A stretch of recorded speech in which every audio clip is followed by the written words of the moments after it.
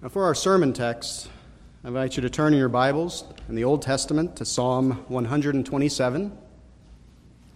This one's on page 518 if you're reading in the Pew Bibles.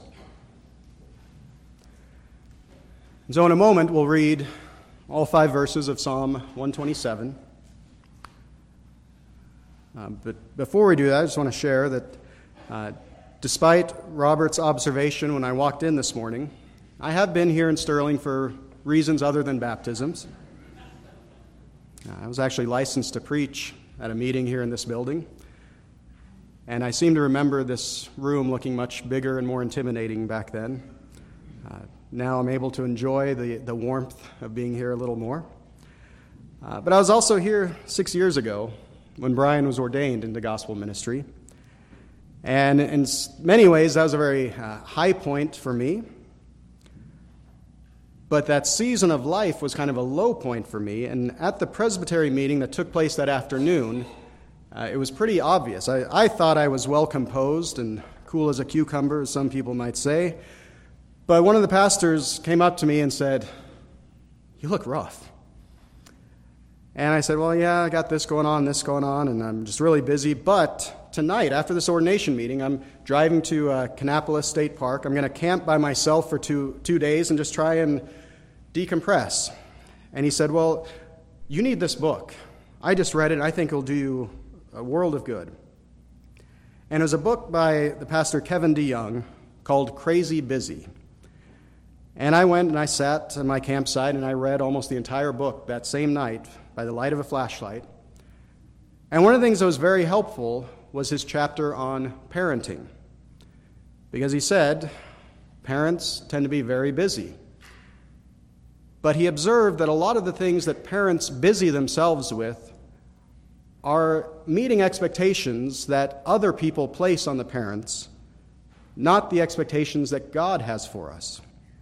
And he said, really, in all of Scripture, there are only 4 specific instructions given to parents about their children. The second is to, and I know I skipped the first, the second, he says, is to teach children about the Lord, from Deuteronomy 6.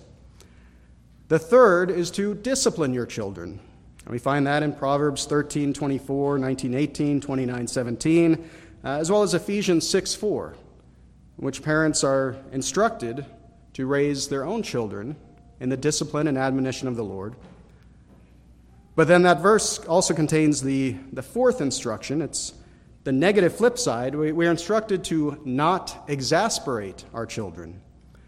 And that seems to be a helpful balance to how we teach and discipline, that we do it in such a way that we don't exasperate them, or at least that's what we strive to do. But that striving really relates to the first instruction that he identifies. And it's more of an implied instruction. It's going to come from what we read in Psalm 127. And what I see the relationship of this first instruction to those other 3, it's very similar to what Jesus calls the 2 great commandments. When asked about that, he says the first is to love the Lord your God with all your heart, soul, strength, and mind. The second is like it, to love your neighbor as yourself. And then Jesus says, on these 2 hang all the law and the prophets. So in other words, if we would only just do those 2, everything else will follow. Or on the flip side, if we do everything else but fail to love the Lord and to love our neighbor, we haven't really done any of it. And so we're going to consider this first instruction, this foundational instruction given to parents, found in Psalm 127. And so this is the holy and inspired Word of God, a song of ascents of Solomon. Unless the Lord builds the house, those who build it labor in vain. Unless the Lord watches over the city, the watchman stays awake in vain. It is in vain that you rise up early and go late to rest, eating the bread of anxious toil, for he gives to his beloved sleep. Behold, children are a heritage from the Lord, the fruit of the womb a reward. Like arrows in the hand of a warrior are the children of one's youth. Blessed is the man who fills his quiver with them. He shall not be put to shame when he speaks with his enemies in the gate. Would you pray with me? Our Heavenly Father, we thank you. We praise you for your word, for the words of life, of wisdom, and of power that you have inspired and given to us. And so we ask you, Holy Spirit, to work in each one of us here. Open our ears that we would hear, enlighten our minds that we would understand, and would you please soften our hearts so that we believe and respond in faith and in love. We ask this for the good of your people, the glory of your name, and for the sake of our Lord Jesus Christ. Amen.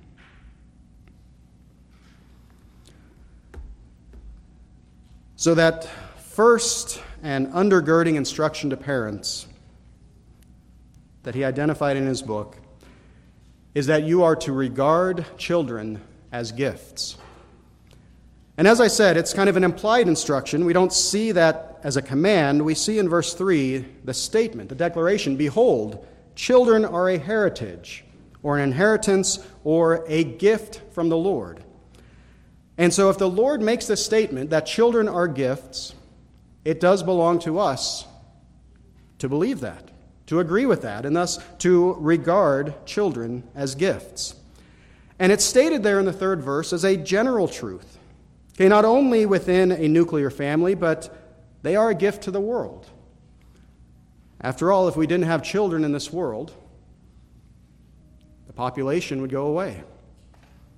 But even beyond that, think of the joy and the happiness that come from the presence of children. Even this morning, in the adult Sunday school class, when Leo interrupted the class to find his father, sorry if you didn't know that happened, Lisa, but don't worry, everyone in that room smiled and laughed. If it had been me that walked in there and interrupted the class looking for Brian, I would get dirty looks or at best puzzled looks. But children bring a certain delight to life. And thus we understand generally in the world and even here in the church, they are a gift. And so this message will have a primary application to parents. But I noticed that Don offered up a very specific prayer that the message here would be for each of us. I know that not everyone in this room is a parent. And I want you to be sure and understand that whether or not you have your own children, you should recognize that they are a gift from God, and thus they are a good gift. And there is a way that this applies to everyone within the church. But I think it's important to take a moment to reflect on the nature of gifts, because there's something that I think gets unnoticed by many or unspoken by others, but can be deeply felt by many. And that's that gifts by nature are not evenly distributed. And this word that says children are a heritage from the Lord, or an inheritance, this same word is used in the book of Numbers when it's talking about the inheritance given to each tribe. And in Numbers 26, it says, this tribe got a bigger inheritance, this tribe got a smaller inheritance, and the Levites didn't receive any. And that's okay, because the Lord was giving gifts or an inheritance to the tribes. And gifts, and there was a talk in Sunday school about the difference between equality and equity. Gifts do not belong to equality, where they are the same for all people. And I will use myself as an example here. And my wife Adrian and I, we have 2 living children, and I've had to train myself to not say, we only have 2 kids. Because if I said that, only 2 kids, well then my 2 kids, Jackson and Ainsley, they're going to say, only? Are we not enough? Are we not significant? And it has happened many times where I meet people who are overly interested in how many kids we have and why we don't have any more. And I get the feeling that's not just my experience or my wife's experience. I think it's more common than we realize. And it can come from this acknowledgement that children are a good gift. And we kind of say, if something's good, you should have more and more and more. Why don't you have more? Well, it's because they are a gift. And there really is only so much control that a couple can exercise in that area. Yes, if you are married, you can and you should enjoy that other good gift of attempting to make babies. But even then, you cannot force the conception of a child. It says the fruit of the womb is a reward. And we might say, well, yeah, a reward of our efforts. But no, the same word for reward is used by the Lord to describe himself. When he says to Abram, I am your shield. I am your exceedingly great reward. And though reward can be used to describe something you earn, gifts, inheritance, is not. And we think about how Paul treats wages and grace in the book of Romans. If salvation is a gift, it's not a wage, it's not a reward in the sense that you earned it. And so if children are a gift, the reward that the Lord is speaking of is his gracious reward to those whom he gives children to. But we need to remember that every child in a womb has been put there and fashioned together in the innermost parts by God himself. And it is true that some people make it their aim to have no children at all, and that sadly some are even willing to intentionally kill off unborn children to achieve that goal.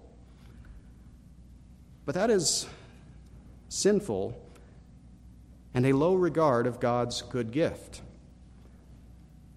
And we should recognize that much of our sin stems from a lack of gratitude. That's what Paul says in Romans 1. Though they knew God, they did not acknowledge him as God, nor give him thanks. And so there is a sense in which we recognize the goodness of this gift, but we recognize that it comes from God, that sometimes that gift is withheld from couples who are infertile, barren, or just have great difficulty in conceiving. Our book of Psalms for Worship translates this.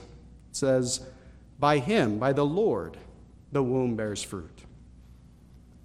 And sometimes in Scripture we are told when or why the Lord closes and opens a womb, but most often we're not told that. And so it's not our place to presume or to worry about how many children someone else does or does not have. After all, there is no perfect number of kids. The only perfect couple in the history of the world did not have any children while they were still perfect. And the only man who remained perfect did not have any physical children at all.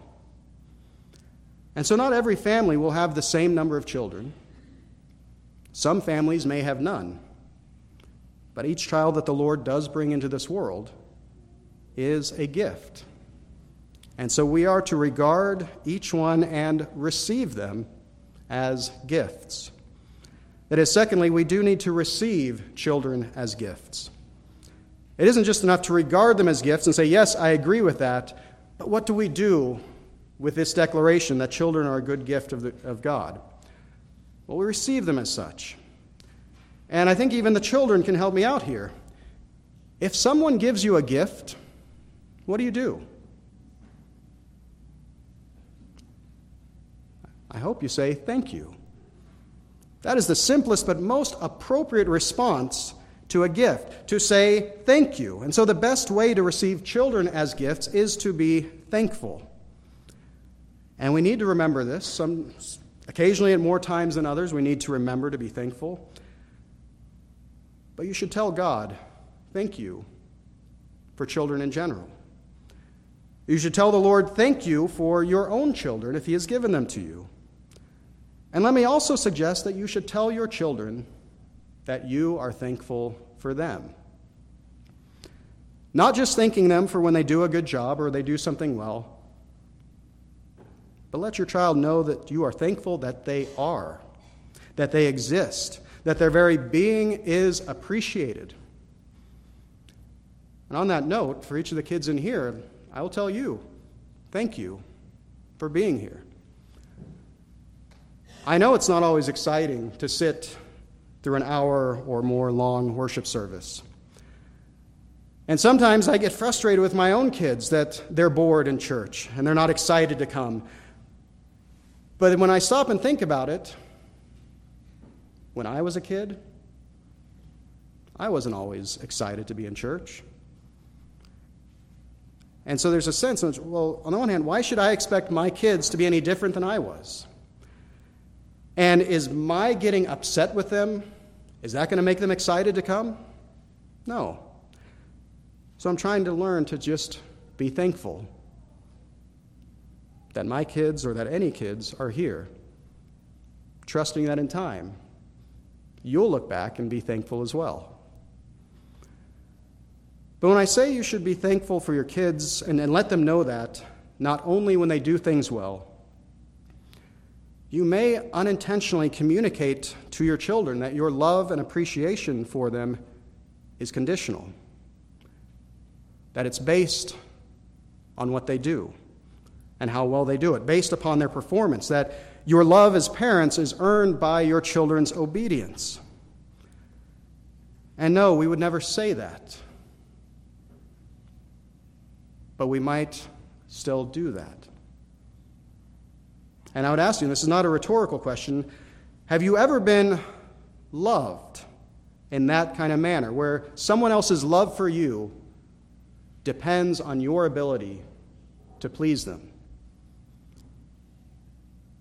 It's a terrible kind of relationship to be in, because you live in a certain amount of fear and uncertainty. This constant pressure of not measuring up, of not knowing, will this person love me today or not? But friends, that is not the way that God has shown us love. He did not love us in response to our obedience. In fact, quite the opposite. While we were yet sinners, Christ died for the ungodly. When we were at enmity with God, he loved us and he saved us. And it is that unconditional love of God for us that conditions us, that produces that obedience that he desires in and for us. But we start from the position of God first loving us. And so we should love our children in that same manner. But sometimes it may be that our greatest fear as parents is that our kids are going to embarrass us in front of other adults, or that our kids will disappoint us by failing to meet the standards of others' expectations. And if that's what's gnawing away at us, then we're going to put a focus on teaching our children good manners and successful behaviors more so than teaching them to know and love the Lord. Because really, Christians are the scum of the earth. Loving the Lord is not going to make you successful in the eyes of the world. Those two things are often at odds with one another. But if that becomes our focus, then we begin disciplining our children because they made us look bad or because they inconvenienced us. And instead of punishing disobedience, we may punish them simply for being kids. And that's how we exasperate them. The one thing God tells parents do not do is what we are so prone to do if we fail to receive our children as gifts. Because, friends, understand that your children are not your resume. Your children are not your scorecard. If you treat them as such, they may only learn how disappointed you are in them. But if you receive and treat them as gifts from God, receiving them with thankfulness, just Think about how that is going to change the inclination of your heart, and therefore your behavior towards your kids, and therefore your relationship with your kids. All of which in time, Lord willing, will impact their behavior because their hearts have been turned to you. Which, just like having kids, there's only so much you can do to turn the heart of a child. But we're told in Malachi 4, God turns hearts of children to fathers. But before he says that, he says God turns hearts of fathers to children. And so, beloved, we are to receive our children as gifts. But thirdly, receive your children with responsibility. Okay, I certainly hope anything that was said in that last point does not communicate that you should never tell your kids they've done something wrong. No, you have a responsibility to teach, to train, to correct. But we want to make sure that we tell them the correct things that they have done were wrong. Sorry, not that they did something correctly. We want to enforce the right standard and in the right way. And if this was to be an ongoing sermon series, we would go on to talk about the specific instructions of teaching, disciplining, and not exasperating. But just recognize that as God has given children to you, with that, God has given you that awesome task of caring for and teaching these same children. And I say that's awesome in the true sense of that word. It inspires awe. For having a child, it changes your identity. It changes your life. For you now have someone to think of at all times and to be responsible for. And as I said, this is particularly for parents, but this is also for the whole church. The whole congregation this morning took a vow to pray for and to support Webb in his upbringing. Yes, this child has been specifically entrusted to Brian and Lisa, but he has also been collectively entrusted to you as his church family. And though the Lord does sometimes withhold that gift of children, biological children that is, in Mark chapter 10, Jesus says, anyone who leaves home to follow me will receive in this life 100-fold mothers, brothers, sisters, and children. And so God still does provide a family for his people, even if it's not the ideal standard biological family that some people would put up on a pedestal. He gives the lonely a home. He is a father to the fatherless, the defender of the widow. He brings people together in his church family. And together we have a responsibility to care for our children, to love the children in our church. And this responsibility extends to each one of you. And some of you would know Don Piper. He grew up in Topeka and was a pastor in Seattle for many years before he retired. And I always loved hearing Don speak at meetings of Synod, because when he stood up to talk, one, you knew it was going to be something good, but two, you knew he was going to say it in a good way. And I told him that once. I said, Don, I really appreciate your manner and your presence. And he said, well, Jonathan, when I was a little boy, I learned very quickly that there are two kinds of old men in this world. There's the old men that give me candy, and the old men that yell at me to get off their lawn. And then he said, I decided at an early age which kind of old man I wanted to be. And so if that was true, that there really are only two types of old people, and as much as you might not be ready to admit this, if you're a child, a young child, old really means anything above 23.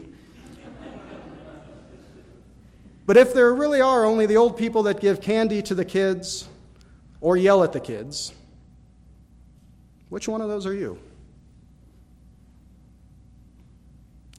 And I'm not saying you need to start carrying candy with you every Sunday.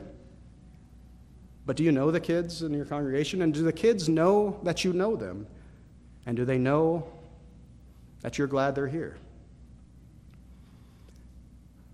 For this is our responsibility, to care for our children, to demonstrate the love of God in Christ Jesus within this family of the church. And so our responsibility as a church or as parents needs to be tempered by that same love. Now, a love that flows forward when we regard our children as good gifts from the Lord. And something else I'll mention here. See, part of the goodness of this weekend for me is driving from Clarinda down to Sterling. I got to spend all day yesterday with my parents. They live in Topeka, but they're getting ready to sell their house. They would actually like to move to Clarinda, and they want to move to Clarinda because we asked them to. And I spent all day painting trim on their house and mowing the ditches and clearing out overgrown gardens, things that my parents just can't do right now. And it was a joy for me to do it. Not because I'm such a great son, but because my parents did so much for me. I mean, I often did unplanned traveling, which is a nice way of saying hitchhiking. And my dad drove so many miles to pick me up or to take me other places, and he never made me feel bad or foolish about it. And so now that my parents need something, I'm grateful to help them out, because there's a lot of things my parents did not do well. We ate a lot of meals around the television, and it was mostly processed packaged foods. They never checked my homework. They never required that I do chores. And right now some kids are saying, I wish I had his parents. But regardless of what ways my parents could have done better or maybe outright failed, there was always love. Not once did I ever feel unloved, unwelcome, uncared for in my parents' home. Not once was I ever made to feel guilty for disappointing my parents. And it's important that we recognize,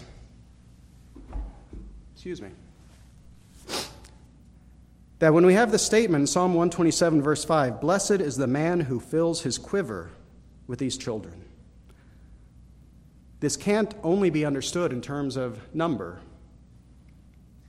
but of quality. Because if a man has 20 children, but has driven every one of them away because of a lack of affection, of a coolness of heart, then that quiver is empty. And thus we need to get to the heart of our children, the heart of parenting. And so with that, though it's an awesome and a daunting and a frightening task, after all, what did we read in Matthew 18? If you cause a child to stumble, you should take a giant millstone, tie it around your neck, and be cast into the sea. Jesus takes the way we treat and raise children very seriously. And there is much for fear and trepidation, but there's ultimately a place for faith and trust. That finally, I just want to leave you with this point, that you are to raise your children in faith.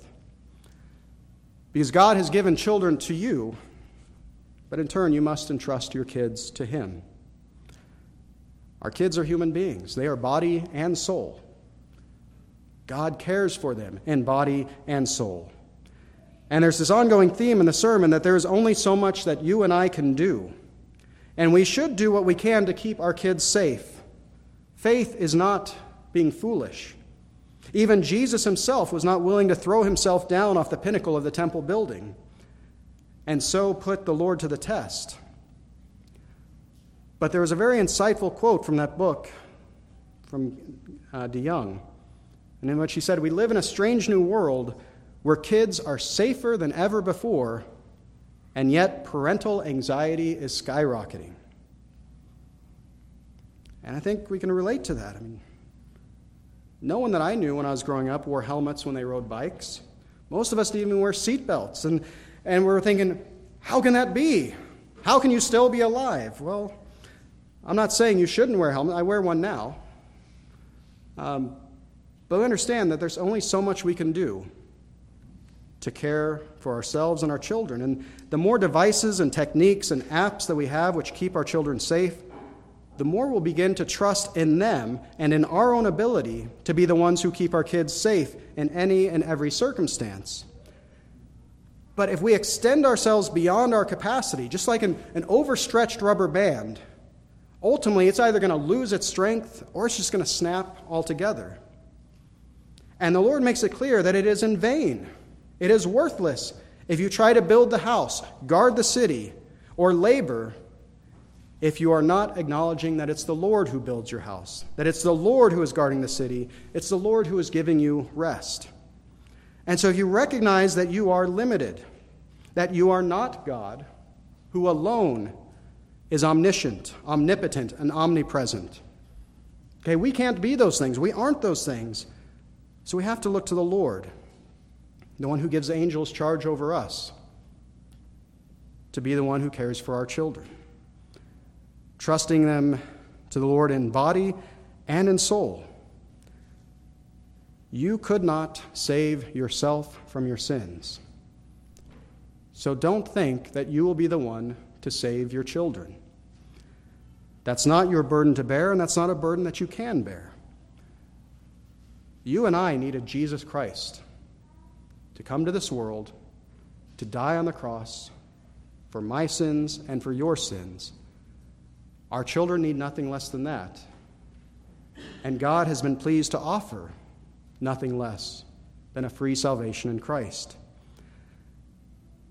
And so just understand, parents,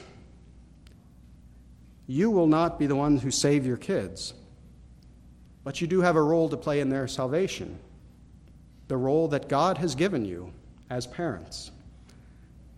And if we receive that, if we trust in God's promises of salvation and care and his covenant of grace that says he will be God to you and your children after you throughout their generations, then you can have peace and confidence, and you can have freedom to do the things God calls you to do for your kids.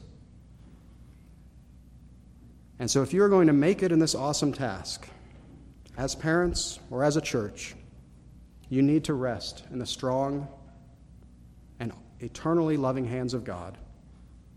And we need to place our children in those same hands, being thankful, not only that God has given us the good gift of children, but that he has a promise to care for your children, to be the one who builds the house. For without that promise, it's all in vain.